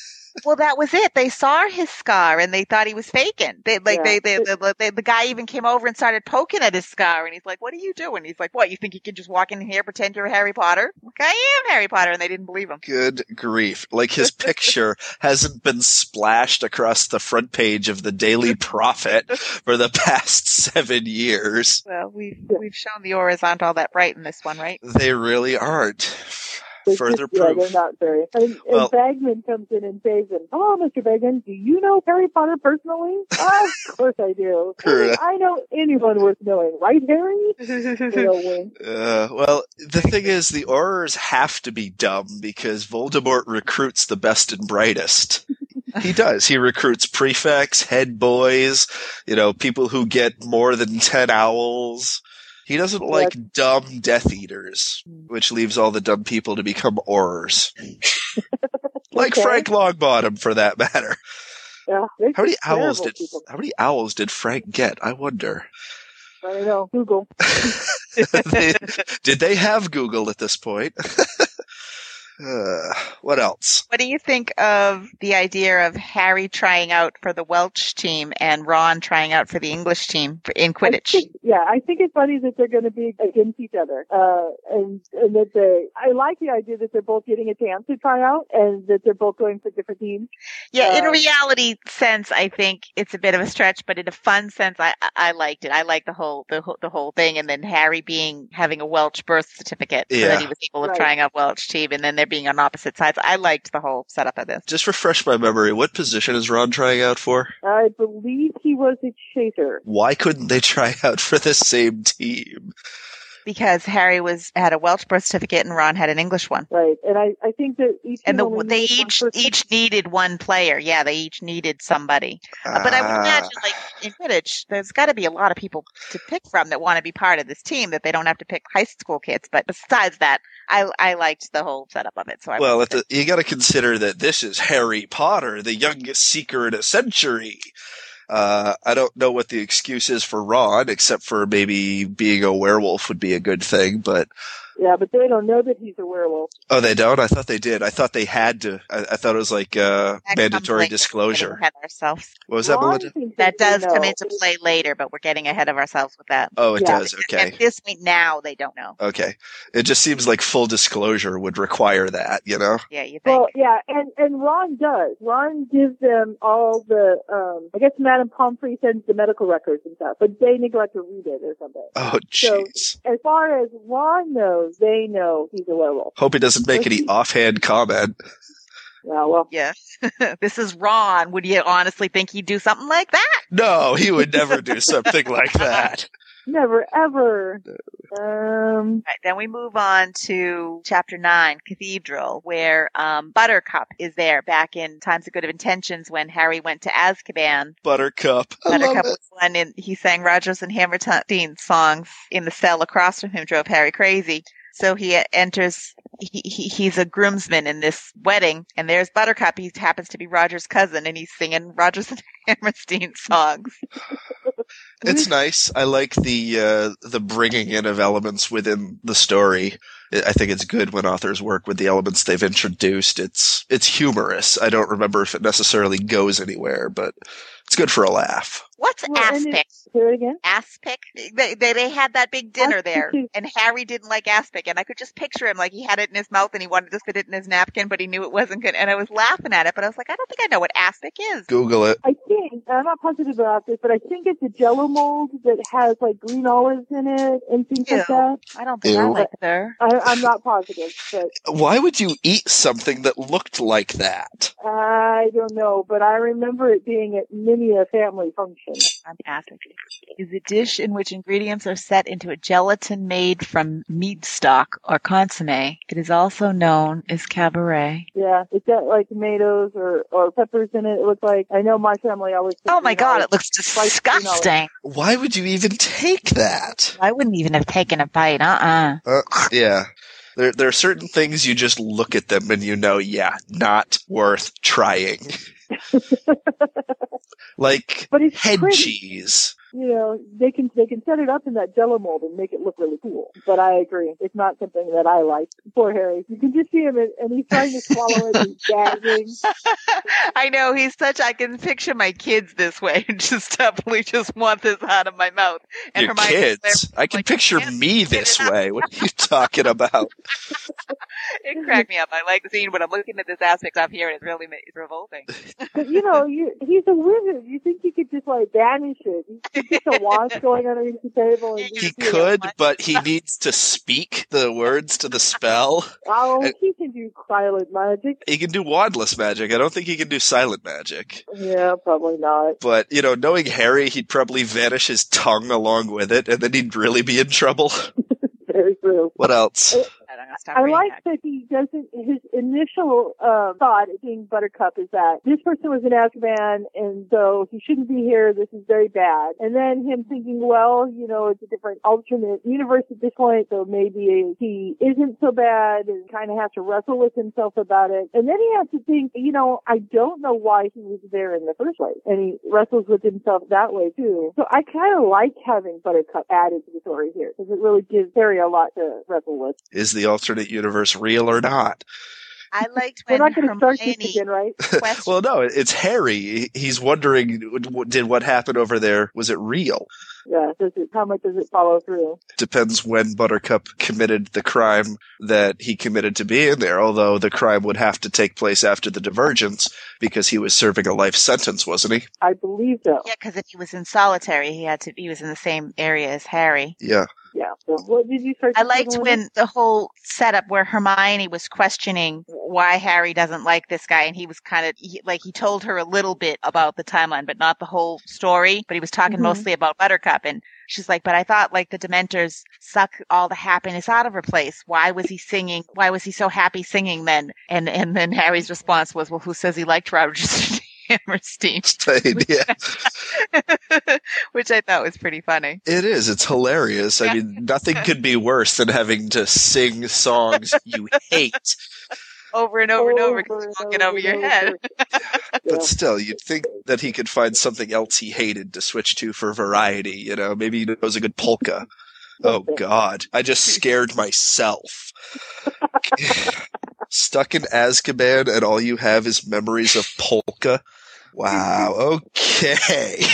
You're going to have nightmares tonight, I can tell. Thankfully, I don't dream, so At least you don't remember, right? thank you. I was about to add that caveat there. At the end of this chapter, we have Fleur arriving in full Vila form. I liked that whole section, though. You didn't like that, Mike? Death? I'm going to take offense to that. I'm sorry. It's like, shit. I liked her. Yeah, my notes say something about Fleur has arrived and she's not happy. No, not at all. Dragon wing back and the fireball coming out of her hand, the big windstorm coming up. I like the dramatic entrance. It's like ultimate diva. Yeah. Well, it's go ahead. She just really, she came to stop the wedding and she was going to do it any way she could, even if he was maybe a little late or whatever. But well, she's too late to stop it, so she's got to kill the bride now, right? Right. Yeah, he's going to go after her. And yeah, she's just not a happy camper. And I gotta and the wonder. fireball. But she doesn't say anything. She just keeps whipping fireballs at everybody without ever saying a word, although then Roger is definitely defending her. Not like at first you're not, even Harry's not sure if he's defending Alicia or Fleur, but it's definitely Fleur that he's trying to protect. Right. And Ron and Remus go out and try to talk to her, and she just banishes them, and they fly forever. Yeah. It's not like a simple little, she flew 20 feet or he flew 20 feet. These guys are going out into the field. And to be able to do that to Ron, who's got all the werewolf power, there's a lot of power behind her right there. Yeah, she's angry. Well, what I find interesting about it is she's taking on full Vila form, but she's only about a quarter Vila herself. Right. I just think it's very interesting. I've seen it before that Fleur can take on this form, and it probably stems from this fic right here, but she's only got a quarter of Vila blood, and she's able to call upon the powers. It just makes you wonder, okay, what does a real Vila look like? But it doesn't, I mean, there's nothing that says that just because she's only a quarter Vila that she's not a Vila. Do you know what I mean? Like if it's part of like a person who only has a quarter, like say African American blood could still look like an African American. Very true. So there's no saying that just that she doesn't take on the Vila form. So she banished everybody that's gone out after her, and Harry goes out and protects Ginny and ends up getting hit by one of these firebombs and is in so much pain that he has to actually leave his body, which he's gotten very good at, so he doesn't have to feel the pain. And Draco comes after her and fires off the curse, and I can't remember. Who is he saving, Harry or Ginny? More than, it's hard to know. Mm. I just answered my own question. I clicked to the beginning of chapter 10. Harry shouted in Hermione's ear, hoping she would be able to hear him. "What's going on? She's only 1/4 Vila." And Hermione replies, "What do you mean, Harry? She's not just part Vila, she's a witch. A very powerful witch who's part magical creature. And Vilas are obsessed with vengeance when they believe they've been wronged. Her emotions are augmenting both her magical powers and her Vila powers." There you go. There you go, Hermione. Thanks, Hermione. Good grief. And she loves when she gets to tell us, though. Yes, she does. She looked it up in the library. Well, somebody's got to know these things. Very true. Dumbledore's not here, right? Yeah, no Dumbledore. He had to leave. I got a kick out of, so they called the ambulance, and the ambulance it just seems so muggle to me. It's like, I don't know, like an ambulance. The magical ambulance. Is there an ambulance in the wizarding world? It just seems like they would apparate you sidelong apparition to St. Mungo's. Whoever needs to just take you there, quick, Or exactly. Key or something, I don't know. As hurt as he is, maybe they're afraid but you could move him you could levy corpus him and move him that way and stuff. Yeah, the ambulance is kind of weird. Yeah, petrify the body so that broken parts don't continue to move, and mobile corpus. Wave your wand and send him through the flue. There you go. Although the spinning, I don't know if that would be good. Well, true, you do have to get out at the right exit. They do say that. So that you can side along and boom, it's in a second and you're there. So think about side along. I used to see it in fics all the time before it was official, and it used to bother the hell out of me. It was like, you can't take somebody else with you. And then Joe wrote it. It's like, oh, I guess you can. It's just to spite you. Haha, yeah, you can. Then we were in the hospital. This was the part where, all that information about Draco's cousin Nita came out. But I just, like I said, I didn't really, too many OCs at that point. There were so many names that I was just, trying to remember, Orion, and I don't know, there was a whole bunch of them. So I was like, enough. Enough is enough, yeah. I think that's one of the things that made me not finish this fic, is I just get way too lost with all the names and the subplots dealing with those names that didn't really matter at all, and then the lousy prophecy itself. Oh yeah, we didn't talk about the Daughter of War that they now think is Annie Weasley. That's I don't know. I figured out back in Psychic Serpent who the Daughter of War was, but they're still working on it. Yeah, well smarter than they are. Yes, we have the benefit of hindsight that they don't have to. Yeah. Well, I don't really. I've said it before on these podcasts. I don't pay attention at all to the prophecy in a story, because I know that they'll figure it out and everything will be happy, and Harry and Ginny will have lots of babies, and that's fine. But I don't care about prophecies. I really don't. And if it weren't for the fact that I have to deal with one, I wouldn't be having one in my own story. That's how strongly I dislike prophecies. Yeah. So they, What did you think about Draco using the harakiri on Fleur? Interesting. Yeah, and then the guilt that he was obviously feeling after when they had found out that she was pregnant. I liked that that's- story. I did. I liked the reaction of Draco. All right, it then. works in a storytelling perspective, but what do you think that that this happens in the real world? I don't like it anymore. Yeah, it's a very, when I was first reading it, I thought, well, that's a really interesting idea that she came up with. You know, you don't see, I don't see a lot of different ideas like that come out, and that part was really interesting. But now when you tie it into real life, that does make it really icky. And I remember that story. I heard that story as well. So either it happened here too, or the news just carried it from there. It's pretty horrific, I imagine. They would have carried it nationally. Yeah. So, Good news about that, though. There is good news in it. The baby lived and is doing pretty well from all accounts. So at least there's that. mhm. Thank God. Okay, moving on. Sorry. This chapter ends with Rodney Jeffries returning, coming into Harry's room and healing his back. Yeah. And that's where we end, was Harry wakes up and finds the note left by Rodney that he disappeared after the tent show that Harry had gone to, but that he doesn't want to hide this ability that he has. So you get the feeling, okay, we're going to be hearing more from Jeffries. From Jeffries, yeah. Something He else wants to is heal. going to happen. And I like that he came in and healed him. I love that Harry's asleep, or he's not really asleep, but he kind of says, come in, and he's not looking, he's reading a book, and all he hears from behind him, because he doesn't turn around because he's, on his stomach, can't move very well, is please! And then his head feels like it's going to explode, and light flashes behind his eyelids, and then he's kind of healed, and he wakes up and he's thinking to himself, that really didn't happen. Yeah, because he remembers standing naked in the rain. He's always naked in this one. Harry has to be naked at least once every chapter. Well, that great visual. Harry in the rain. And then I liked when Ron and Hermione comes in, and here's Harry. He just had a huge fireball hurled at his back, and what does Hermione do? But wraps her arms around him to hug him that she's happy. Oh. And what did Harry say? Something he didn't even know that sound that he made when she did that came from him. I'm like, ouch. That was pretty, but it was typical Hermione. I thought it was funny because she's very huggy.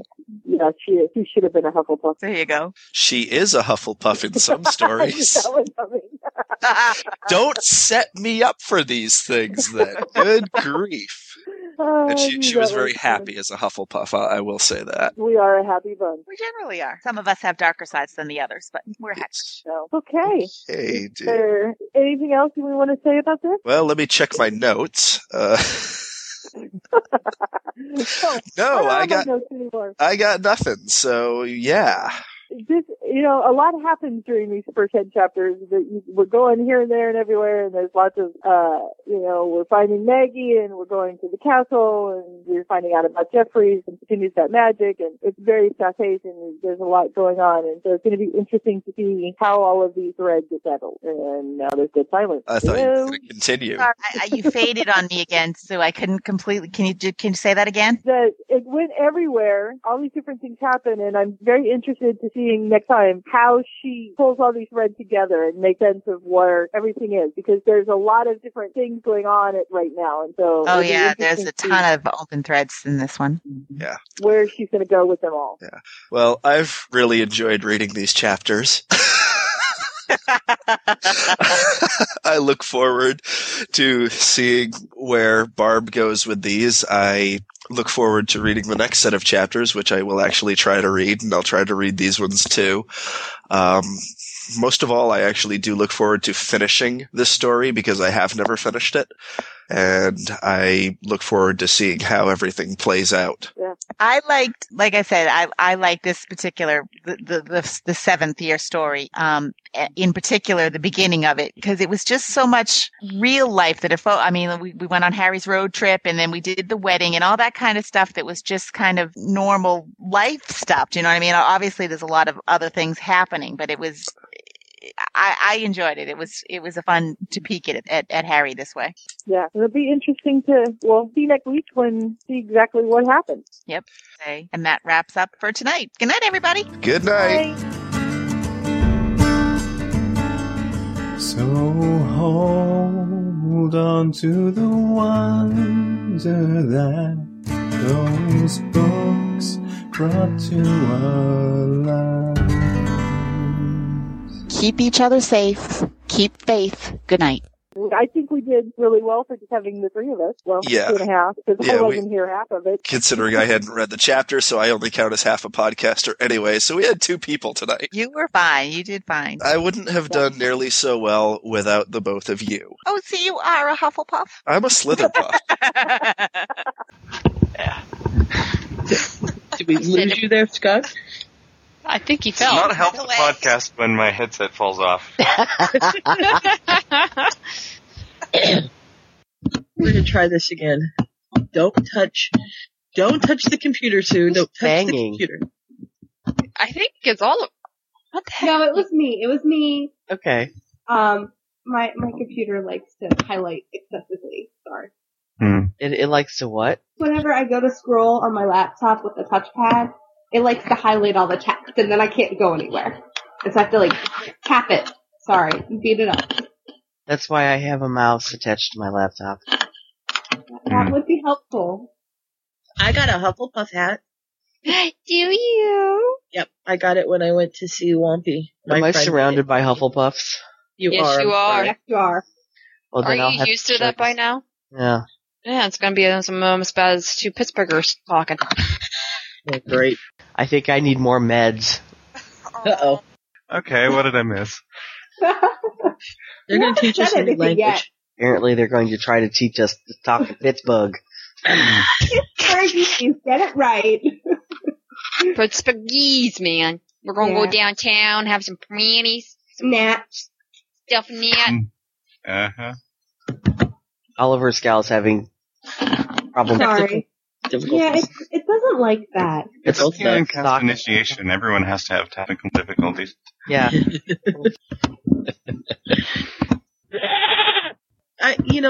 We haven't, knock on wood, ever had trouble with this. Except for mine when everything crashed. Right. Which is why we have to So- redo this fic, because this is the one that it crashed on. Is that it? Yeah. I couldn't remember exactly, but yeah. And I thought you were there, but yeah. Trisha never put hers in, so. Because I wasn't invited to this one. No, we have your voice. How Mhm. can you? You're there in the background of mine. Really? I don't even remember reading this one. You will once you get started. What did you say, Trisha? I said, can you say to me, I'll rub your head with mayonnaise? I'll rub your head with mayonnaise. Like, See, that's I sound like Barry White. I do. We got it together, didn't we?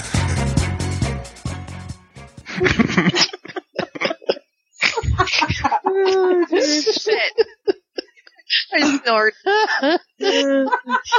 She's starting already. Okay, so Scott, Kelly, Trisha, me, Heather. T actually goes after S. Oh, well, I'm looking at MS Lupin, so. I'm Emma. Would you stop calling me MS Lupin? No? What is the pain, people?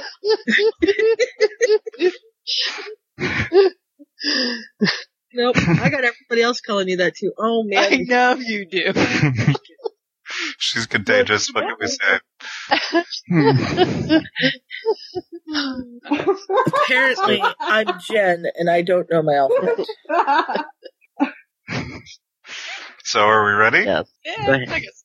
Oh my gosh, this is so exciting. I just love this part.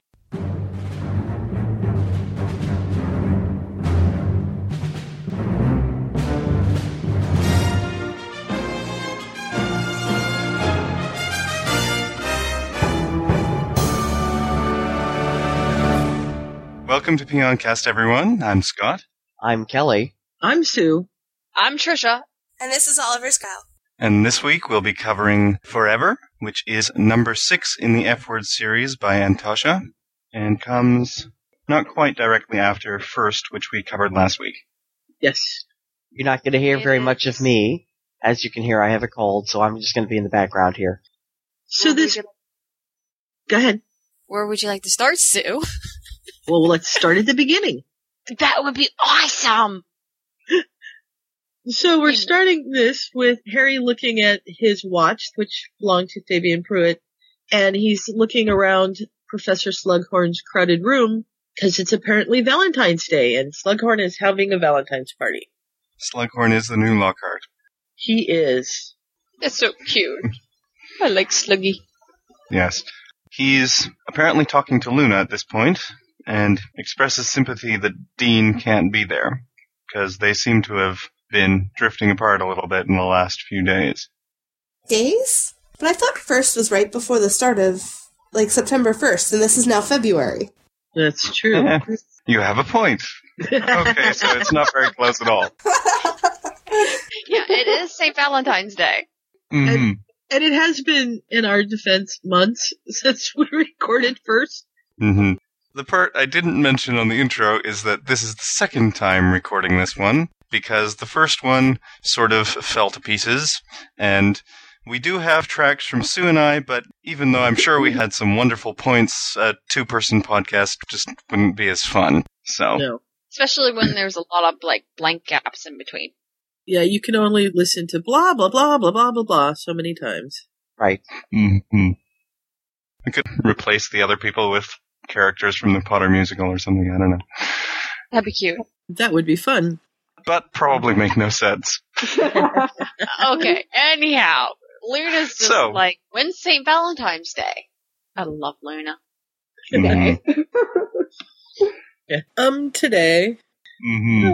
And he indicates the heart-shaped decorations around the room, and she looks up at the hearts that are, directly above them and says, well, at least we don't need to worry about Nargles.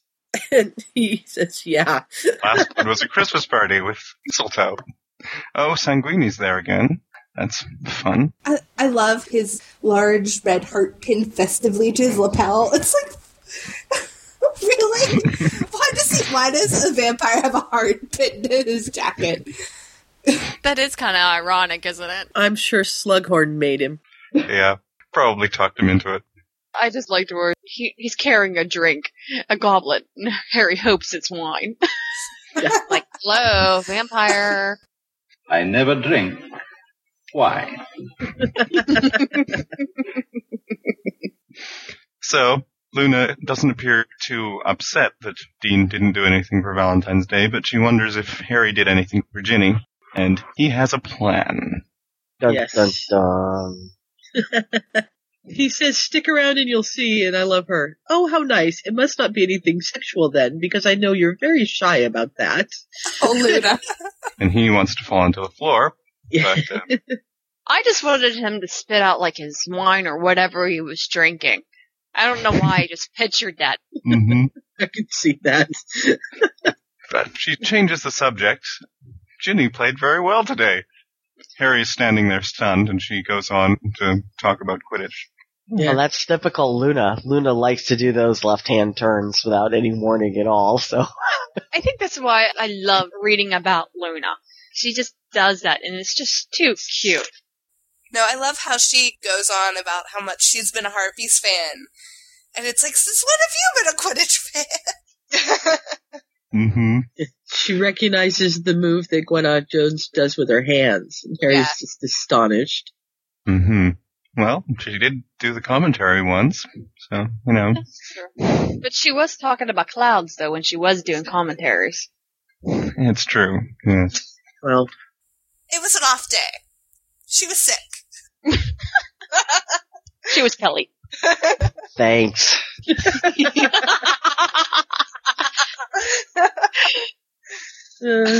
Come here so I can breathe on you, okay?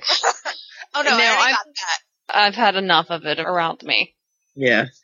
So, Neville bustles up. I love that. Bustled up, holding 2 glasses. Hey guys, have you seen Hannah?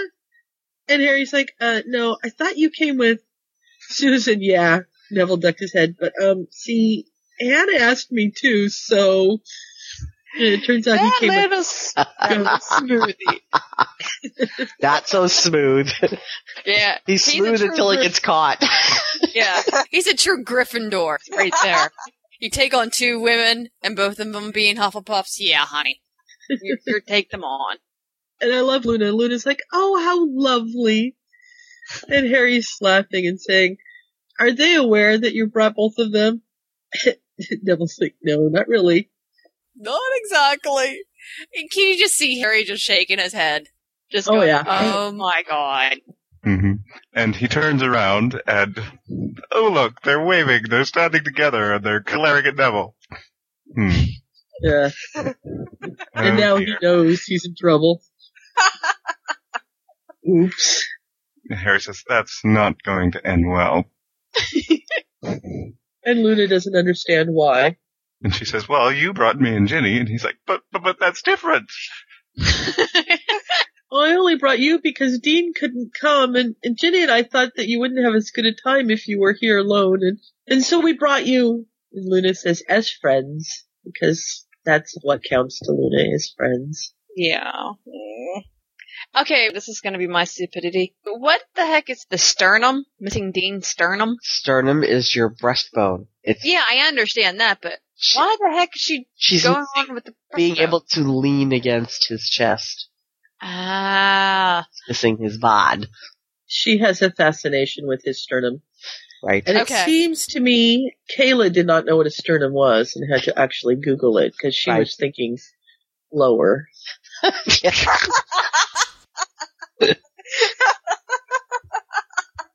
Sorry, Kayla. Love ya.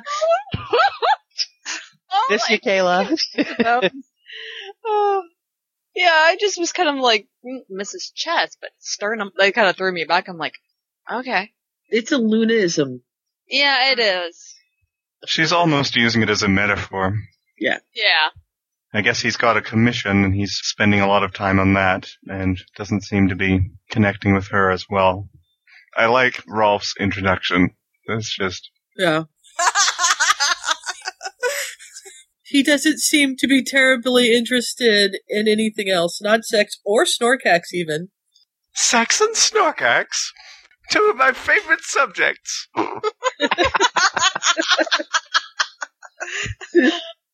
I'm not entirely sure what he sounds like, but something like that. Yeah. You'd almost give him a nasally voice, a nasal tenor. That sounds like a Rolf. Yeah, he's a lot more of a tenor than I am. But she turns around and starts eyeing him, and they exchange facts about Snorkax. This just ended up being perfect because I've always wondered how in the world they got together.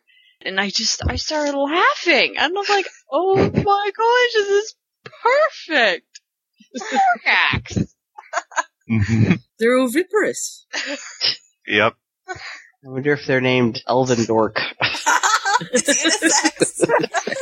You never know. But yes, this Rolf is very much like a younger version of Zeno in some ways. In a lot of ways. And I love how she introduces herself. She holds out a trembling hand. I'm Luna Lovegood, and I've got a boyfriend. And I love it how he's like, Harry Potter Hugh. Yeah. Oh, right, that Harry. Yes, okay, right. Sorry, it was off, I don't know what's going on. I know I'm supposed to know you. You must be famous because you're at this party, but, who are you again? Yeah. Harry's like, oh my god, thank God. Yeah. Yeah, Harry loves to not be recognized, so that's cool.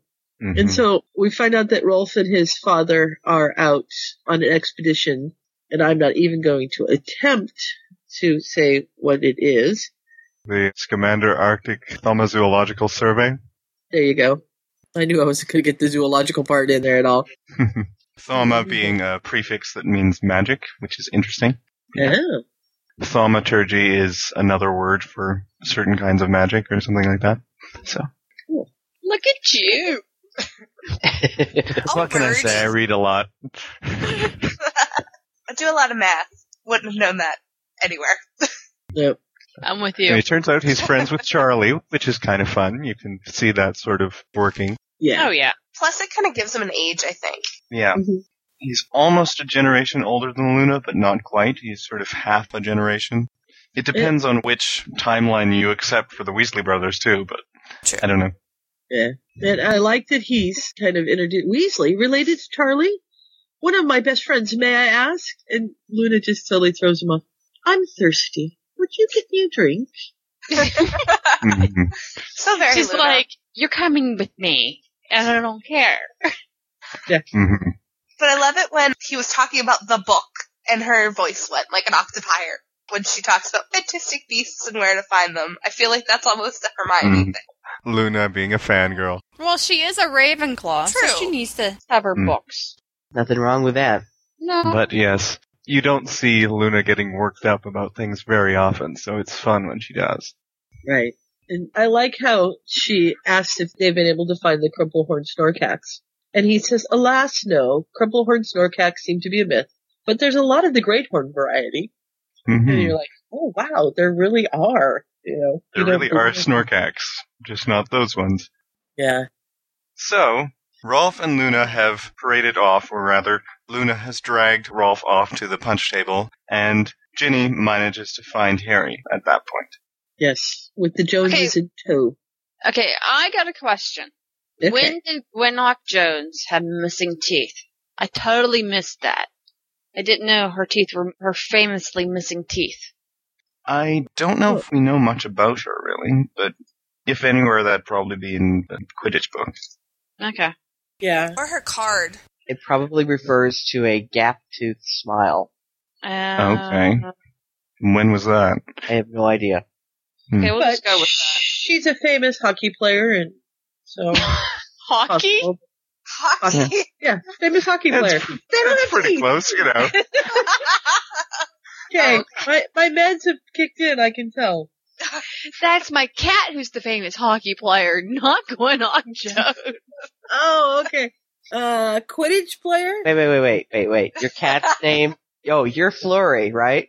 Yeah, my cat's name is Flurry. Did you know that my nephew's dog's name is Barkley?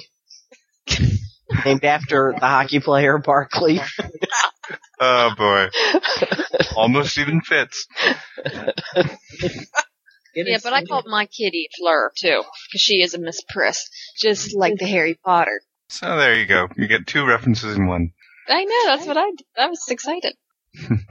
So it turns out Ginny's been keeping up with the Joneses, and she thinks that he has arranged something because they've offered her a place on the tryouts. And she doesn't believe she could possibly have been good enough to get that just on what she just played. Right. She's been hanging around the twins, man. She's suspicious of everything. Mm-hmm. Well, she thinks Harry has set this up. And so she's a little miffed at him. Well, kind of a lot miffed at him for having set this up. And he doesn't know what she's talking about. And she says, no flowers, no card. I know you didn't forget that it was Valentine's Day. So this must have been what you set up. And he's looking at his watch going, 5 more minutes. It'll be here in 5 more minutes. Mm-hmm. She's now accused him of setting up the meeting between Gwenlock Jones and herself. And he's saying, no, that's not what this was. And now she's going, I think I need to sit down. Just a little thing. It's just kind of hitting her, like one of those things after you meet someone and you take your step back and you start thinking about all the things that you're saying and you're like, oh my god, I just sounded like a complete idiot. Well, they asked her to try out, and Ginny thought that's what the setup was. Oh, Harry asked them to ask me to try out. And it's like, no, that's not what he did. You did that on your own. Yeah. Well, I feel sheepish. That would make me a little jelly on the inside, too. So I mean, this is one of her personal heroes, too. Oh, yeah. And to have that person think that you're good enough to try out, that would really give you pause. Mm-hmm. So she doesn't quite manage to sit down when Harry's present arrives. Yeah. He tugs him. Speaking of Lockhart, as we were earlier, I completely forgot this when I made that comment, actually, but yeah. It's the same dwarf from however many years earlier at this point, and he's brought her a singing Valentine. I think it would have been 6 years earlier. Yeah, something about that. Yeah. 6.5, 7. How about that? But I love it. Is this her boss? Looks familiar, he says, which is how you know it's the same dwarf. Mm-hmm. It's cute. Oh, the way he says her name. Yeah. Genevra. Genevra. At least he didn't say Wheezy. That's true. That's the house elf. And then he does the poem. Who wants to read the poem? Your eyes are bright as 1,001 spell. As a chase to your best easily. You're simply divine. Oh, will you be mine, now and forever, Ginny Weasley. Aww. And they have their reflection of the Ron Hermione kitchen moment. Mm-hmm. What I like is that he thought this was a really great idea until moments before it was time for it to happen, and then he was like, oh crap, this wasn't a very good idea. And now he's just kind of waiting to see, was this a good idea, or am I going to be in really big trouble? When I was reading how her reaction was and kissing and stuff like that, and everybody cheering and stuff, I'm like, did he just propose to her and he didn't know it? And I'm thinking, oh, poor Harry, he didn't realize he did this. And I'm just thinking, oh God, help us all. Yeah, I thought that too. Well, he didn't really propose to her, but he did use the F word. Forever. So. I like, the dwarf's name is Tim, and he says, no problem. Pays well, even if you don't write any better than she did. At least I didn't have to tackle anyone this time. At least he didn't have to tackle no one. Harry blunts out, sorry about that. Well, you'll notice that Ginny knew what his name was. Harry was still a little bit too befuddled to realize anything at that point. Yeah. She looks down and says, thanks, Tim. And Slughorn comes and saves the day by taking the dwarf off to get him some fire whiskey. Because apparently singing is dry work. Yes. It dries out your throat. Slughorn knows some people among the dwarves. Who doesn't he know?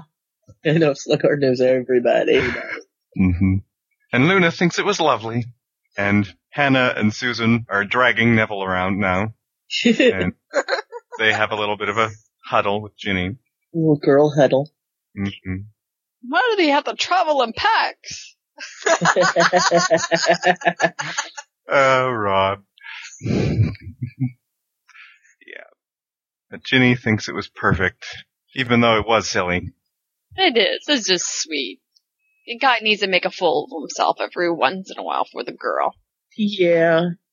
And they have another one of the very nice endings. She goes, if you're going to start throwing the words like forever, she whispers. She didn't seem to be laughing anymore. You had better bloody well mean them. I do, he whispered back. I do. I'm like, and that's the end. Aww. I loved her little rant with all the bloodiness. That was just funny.